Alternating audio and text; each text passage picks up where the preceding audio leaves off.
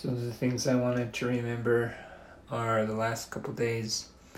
We've been doing the social distancing thing, but it's been, and the boys are home from school, obviously, but it's been pretty easy. It's gone really well for us.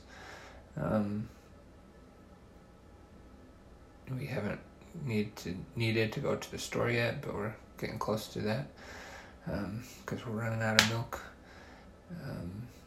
But it's been fun to have everyone closer together all day and get a little bit of time outside, whether we go to a trail or a park.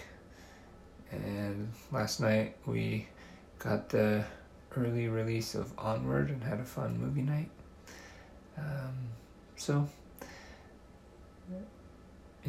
in general, our family hasn't been impacted by all this too much, and it's been positive.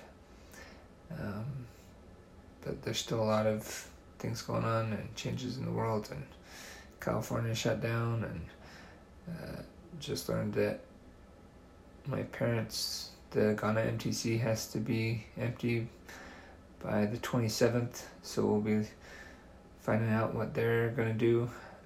Sounds like they're definitely going to have to come back to the States, but I think they still want to, try to be reassigned rather than just come home and end their mission. So we'll see that.